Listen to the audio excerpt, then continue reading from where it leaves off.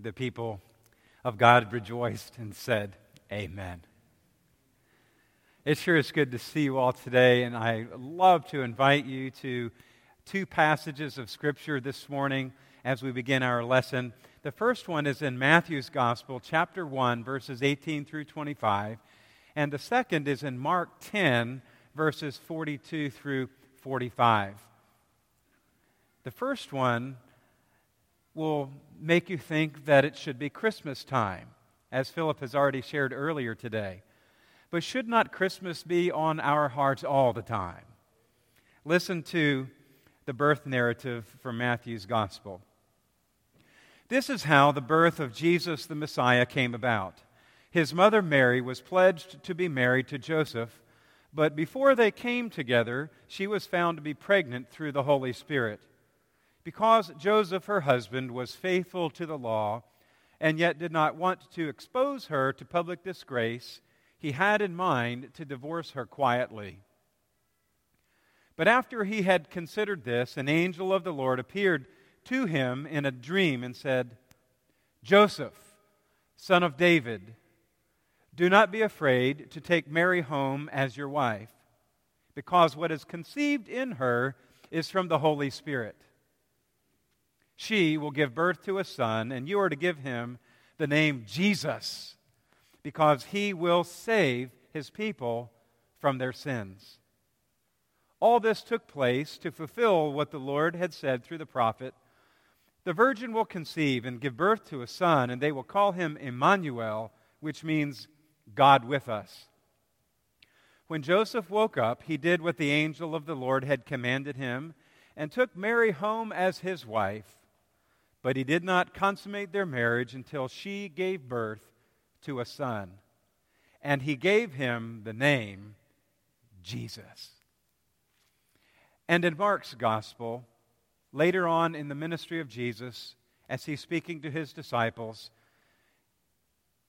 Jesus called them together and said, You know that those who are regarded as rulers of the Gentiles lord it over them, and their high officials exercise authority over them. Not so with you. Instead, whoever wants to become great among you must be your servant. And whoever wants to be first must be a slave of all. For even the Son of Man did not come to be served, but to serve, and to give his life as a ransom for many. The word of the Lord. Thanks be to God. Just this past week, my daughter Isabella, who will be 12 and a half next month, said, Daddy, you have lots of names. Bob, Bobby, because that's what my family calls me. Robert, that's what my mom called me when I was in big trouble. Robert Emmett Lee IV, you get in here right now. Yes, ma'am. And Isabella said, you're also Dad and Daddy. Lots of names. Maybe she's listening to some of my sermons. Yeah, she and Mom are helping with the children this morning. I told her I was going to talk today. And then I thought of some more names as I was preparing for this morning's lesson. Uncle Bobby, Pastor Bob. Some of you like the more formal Dr. Lee. Some call me Pastor, some Reverend. One of my former church members always called me Preacher. Preacher. Melanie calls me Sweetheart, Sweetie, Honey, and I love that. If I don't do what I'm supposed to do around the house, you can ask her the other names, perhaps. Kind of like my mom has called me. Isabella sometimes calls me Daddy-O. Kids, do you ever call your dad Daddy-O? I think that's pretty cool. And sometimes she says, you're the best dad ever. And that's when I bought the phone. When it's time to put the phone away at night, it's, Dad.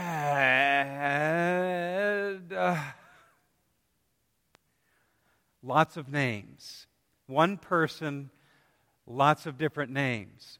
When I was in high school working at Kroger in upstate South Carolina, when they hired me, they typed on my name tag, Bobby Lee. And so they would call me Bobby Lee. They thought that was my first name. And that's pretty common for that part of South Carolina.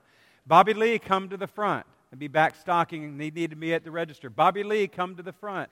Sometimes people would say, what's your last name? And I would say, Lee. They would say, Bobby Lee Lee? No, Bob. And finally, you just kind of have to go with it sometimes, you know. You've heard Amanda talk about this in her children's messages over the course of our Dear God series, where we're studying the different names of God. One God, several names we have studied. Over 100 different names in the Bible for God. One God known as different names that help us to see the different ways that God works in this world and in our lives. We've looked at 5. El Shaddai, which means God Almighty. Jehovah Rophe, meaning the Lord who heals, or the God who heals.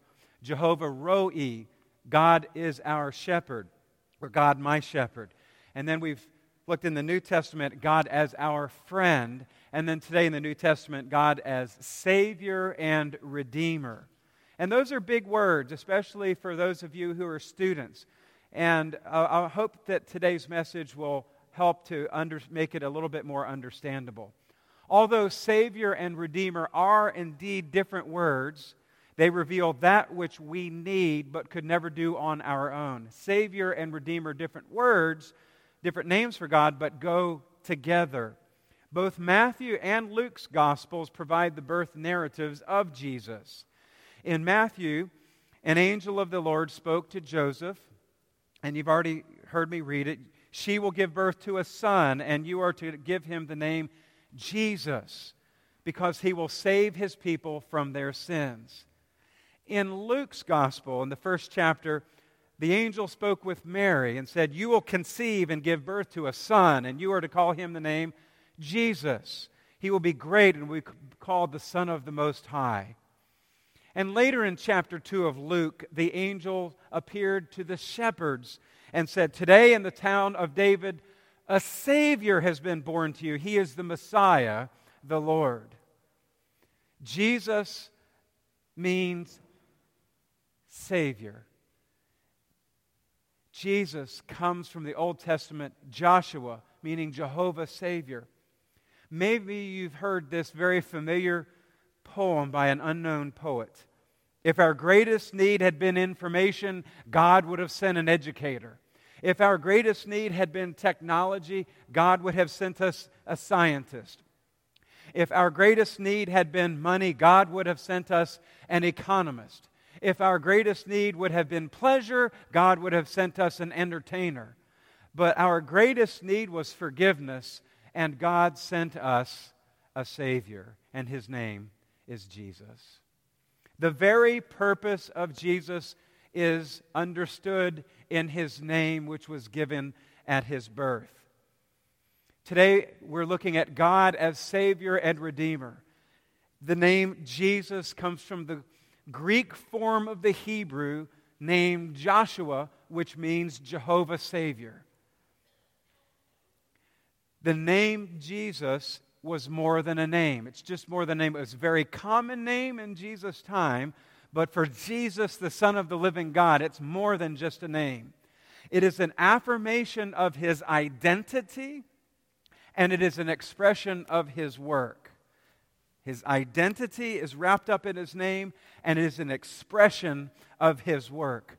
Jesus is the Savior of the world, and we are brought into a right relationship with God through His finished work on the cross. Savior, and it expresses His work, which was finished on the cross.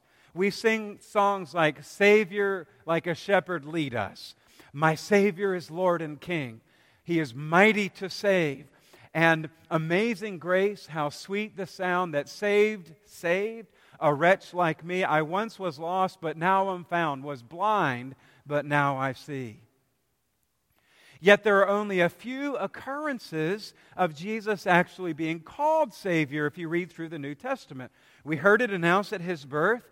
The Samaritans used it after the woman from Samaria had an encounter with Jesus at the well and went back and told her community what had happened. And they said to the woman, "We no longer believe just because of what you said. Now we have heard for ourselves, and we know that this man really is the Savior of the world."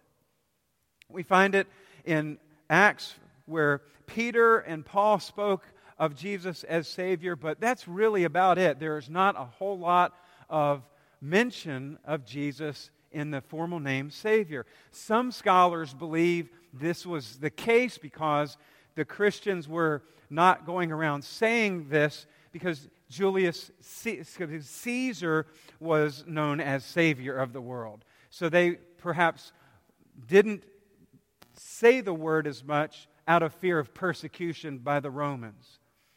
And the other reason was that Christ's saving work is just understood. It was something that people just knew, the Christians just knew, so perhaps we don't see it named in the gospel so much because of that. But when we pray to God as our Savior, we are affirming His identity as the Savior of the world, and we are proclaiming the work that He has done on our behalf.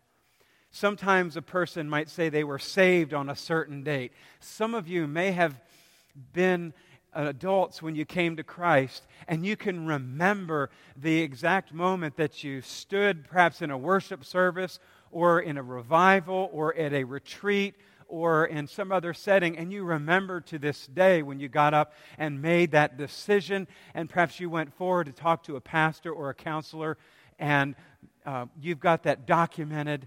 I remember when I was a teenager, I think I've shared with you when I was in 10th grade, and I made that decision. I recorded it in the Bible that they gave me that night, and I went home and I told my family about it.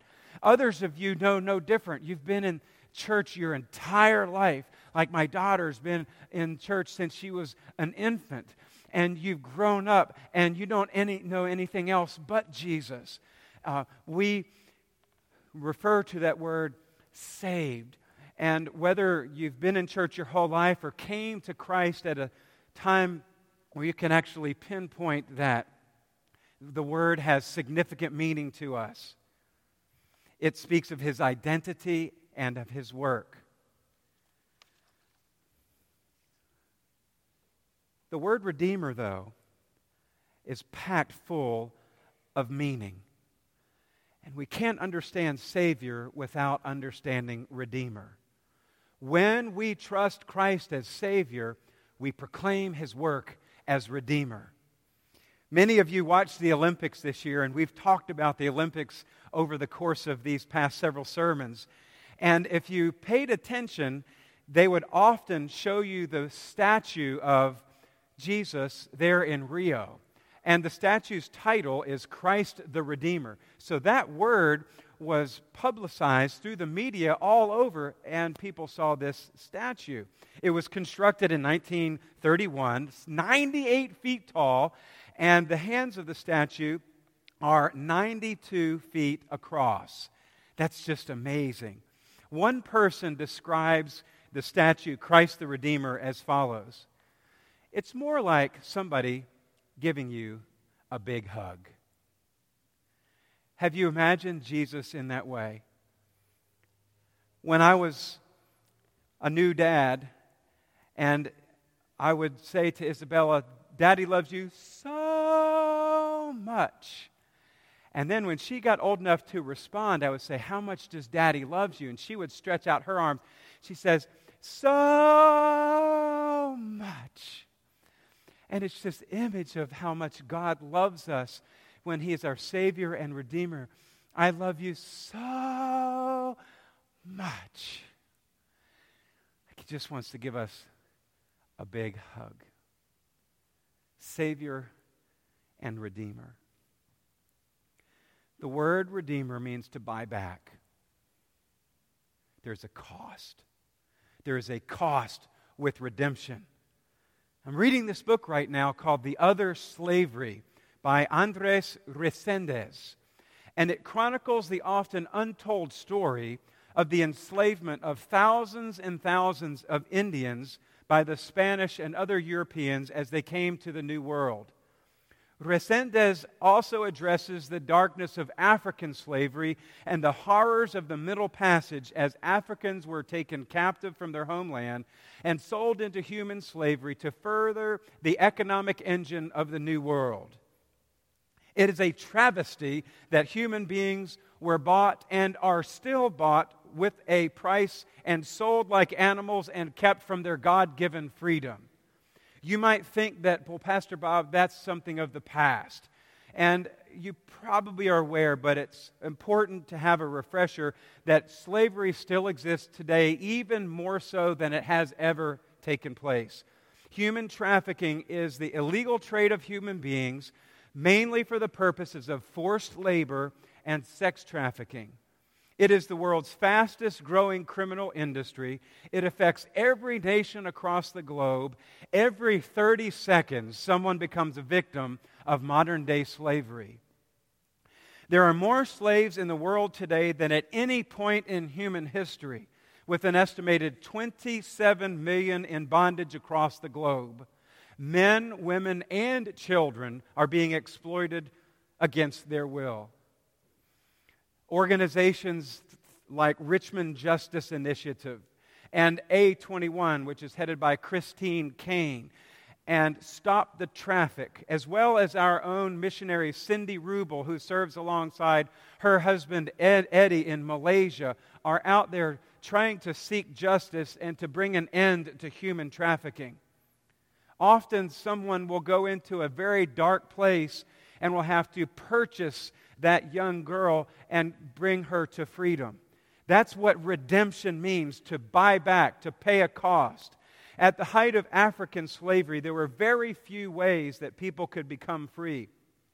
In limited cases, they could purchase their freedom, but often the price was set so high that they were in bondage for their entire life. Perhaps the only freedom that would come was the freedom at death.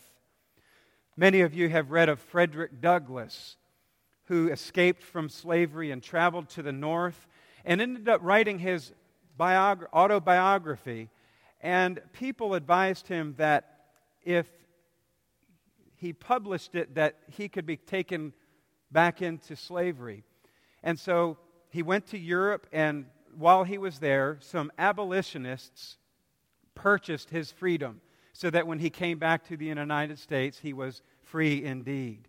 This is what redemption means. There was a cost that was paid, and those people were able to make that purchase. That's what Mark 10 means when the word ransom is used in the English. It's the same word translated as redeemer. It means to buy out from the marketplace. It's the same concept back when abolitionists, or even today in human trafficking, when someone purchases someone's freedom. When we pray to God as our Savior and Redeemer, we pray to the God who has sent His Son and has paid the price for our salvation and forgiveness through the blood of His Son. That's what redemption means. We are saved by the redeeming work of Jesus. This can be understood as being made right with God. It's a way that we are no longer separated from God, as Amanda shared earlier with our children. The theological term for this is atonement, that God sent His Son and stepped into our place and did something on our behalf that we could never do. Because of His finished work on the cross, we are made at one with God. And I love the way Bill Hybels at Willow Creek Church in Chicago explains atonement. He says it is at one meant.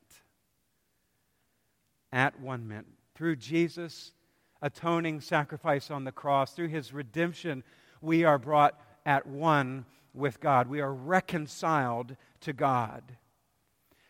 But it is no use unless we respond to it. People can hear it and preachers can preach it, but it is no use unless people respond, unless you and I respond. Many of you have. Others are still praying through that decision. If you are already a Christian, maybe the following that we share today will be a reminder of your salvation, a reminder of how God has worked in your life, a reminder how God has transformed your heart and spirit. It is said that a person is never as close to God as they were on the day that they became a Christian. I don't know about you, but I wish that I could every day claim the enthusiasm and the zeal and the excitement that I had that night when I remember giving my life to the Lord and coming up to that altar call and sharing it with the counselor and telling my mom and stepdad back at home. But along the way we drift, and we need God to continuously bring us back. So we need a reminder. Maybe today will be a reminder. Others today, you're maybe a work in progress and you're praying through this whole understanding of becoming a Christian. I pray that today will strengthen you and encourage you. Still others may not have yet made a first-time decision to follow Jesus, and I pray today may be that day, or that God will plant a seed in your heart, and in the days and weeks ahead that you will respond to the message of the gospel and you will experience baptism in the name of the Father, Son, and the Holy Spirit. Here are a few just very basic steps for us today that will help us. You remember these from Vacation Bible School, and you remember as Amanda shared them on the Sunday after. Some basic steps to receive salvation. The first one is admit. We just simply have to admit that we're sinners and we need God. All have fallen short of the glory of God. We need forgiveness. We need His salvation. So we just got to own up to it and say, I need it. I can't continue to live life on my own. I can't continue to try on my own strength to deal with the struggles of this life. I need God. I just got to come clean and admit it. The next step is simply to believe it. I believe in Jesus Christ with all of my heart, with all of my soul, with all of my mind, and with all of my strength. I believe Jesus is the Son of the living God. I believe that He has given me the gift of salvation that is free, and all I have to do is receive it. For God so loved the world that He gave His one and only Son, that whosoever believeth in Him should not perish but have everlasting life. So we just admit we need it, and then we believe Jesus is who He says He was and is. And then third, we confess our faith in Christ Jesus. We confess that He is Savior and Lord. Paul writes, if you believe in your heart that Jesus is Lord and confess with your mouth that God raised Him from the dead, you will be saved. It's as simple as that. So we got to confess it. Tell somebody. And then fourth, simply demonstrate it in baptism and service. God desires that not only people come to Christ and receive salvation and the promise of eternal life, but that they are baptized, which is an outward symbol of the inward experience of transformation. Sometimes people say, Pastor Bob, I'm a believer. I accepted Jesus Christ, and He's my Savior and Lord, and I desire to live for Him every day, but I don't want to be baptized. I'm just not comfortable with that, or a lot of different things. And I equate it to somebody who says, I want to be a football player, but I don't want to be on a team. Like I want the experience, but I'm not ready to join that team. So I pray that if you are considering baptism, maybe you've struggled with it a little bit, that you'll commit it to prayer. And I'd love to talk with you more, or our staff would love to talk with you more about what baptism means. Baptism is simply a symbol of the inward experience. Baptism is not the equivalent of salvation and redemption. It is an outward symbol of the inward transformation. It's like my wedding ring. If I were to take my wedding ring off, does that make me any less married to Melanie? No. It's simply a symbol of my covenant and commitment to her in marriage. Baptism is simply a symbol. I'll always remember when I received baptism in the Isle of Palms in the Atlantic Ocean in March of 1983. It was cold, and I came out of the water, And I said, praise the Lord. And I always remember that. So we demonstrate in baptism and in service what we do through the church. At the end, John's going to share some important ways that you and I can become involved in serving. I think it's Rick Warren who said, we're saved to serve. We're saved to serve. We've got to receive it. Sometimes our pride gets in the way. Not long after Melanie and I were first married, we bought our first house, got settled in, and we lived about 50 miles from her folks who lived outside of Columbia, South Carolina. We lived in Orangeburg. And often her folks would stop by, like sometimes her dad, he's with the Lord now, would bring pine straw in his trunk. He'd stuff his trunk with pine straw and then bring it and unload it and put it out in my flower beds. Sometimes he would want to come and work in the yard and trim bushes. He loved trimming the trees. Sometimes they would stop by on their way to Melanie's brothers in Charleston with groceries. Even to this day, when we go home for the holidays, Melanie's mom sends us back tons of groceries. Well, we were newlyweds, and Melanie had gone to the dentist, and she needed some expensive dental work that wasn't covered by insurance. And so she had told her folks, but, not like I'm asking them to pay for it. She just told them, like, you tell your folks stuff. Well, they wanted to pay for it all. And now you're probably like, Bob, you should take the money. But I didn't want to. I was like, no, Melanie, I said, I can't take that. I said, I'm your husband now, and you're my responsibility. I'm supposed to care for you. And it's not right for your parents to have to pay our bills. So I'm not taking the money. Well, you know who won that one, don't you? It was a very difficult lesson for me on receiving grace. Her folks are some of the most generous people I've ever met. And they weren't trying to give us the money because I was not a good husband, which is kind of what my mind was thinking. Her dad doesn't think that I can take care of her, so he's got to pay. They just wanted to give. And I didn't get it. Finally, after a while, I got it. And her dad wrote a check to pay my car off and to pay my student loan off when we went to seminary. And we were able to go through seminary without those debts hanging over us. It was a hard lesson, but I had learned to receive. What a blessing it was. So you and I have heard the message of the gospel. We've heard what it means to admit that we need a Savior, simply to believe in Jesus and to confess with all of our heart and soul and to demonstrate that. But it's no good unless we do something with it, unless we receive it. Take some steps. So I pray that whatever decision you need to make with God, that you will follow His leadership. The question is, what will you do with Jesus? What will you do with Jesus?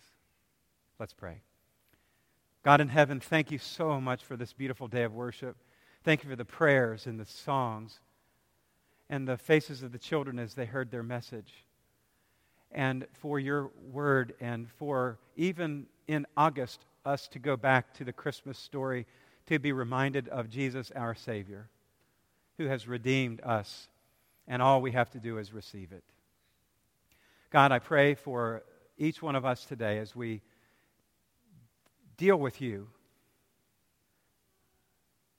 and I pray that we will be able to receive freely your grace in whatever area of our life it is needed, whether a first-time decision for Christ, whether recommitment of our faith and getting back on track, or whether it's serving in some new way, that you would help us to respond in faith. In Jesus' name, amen.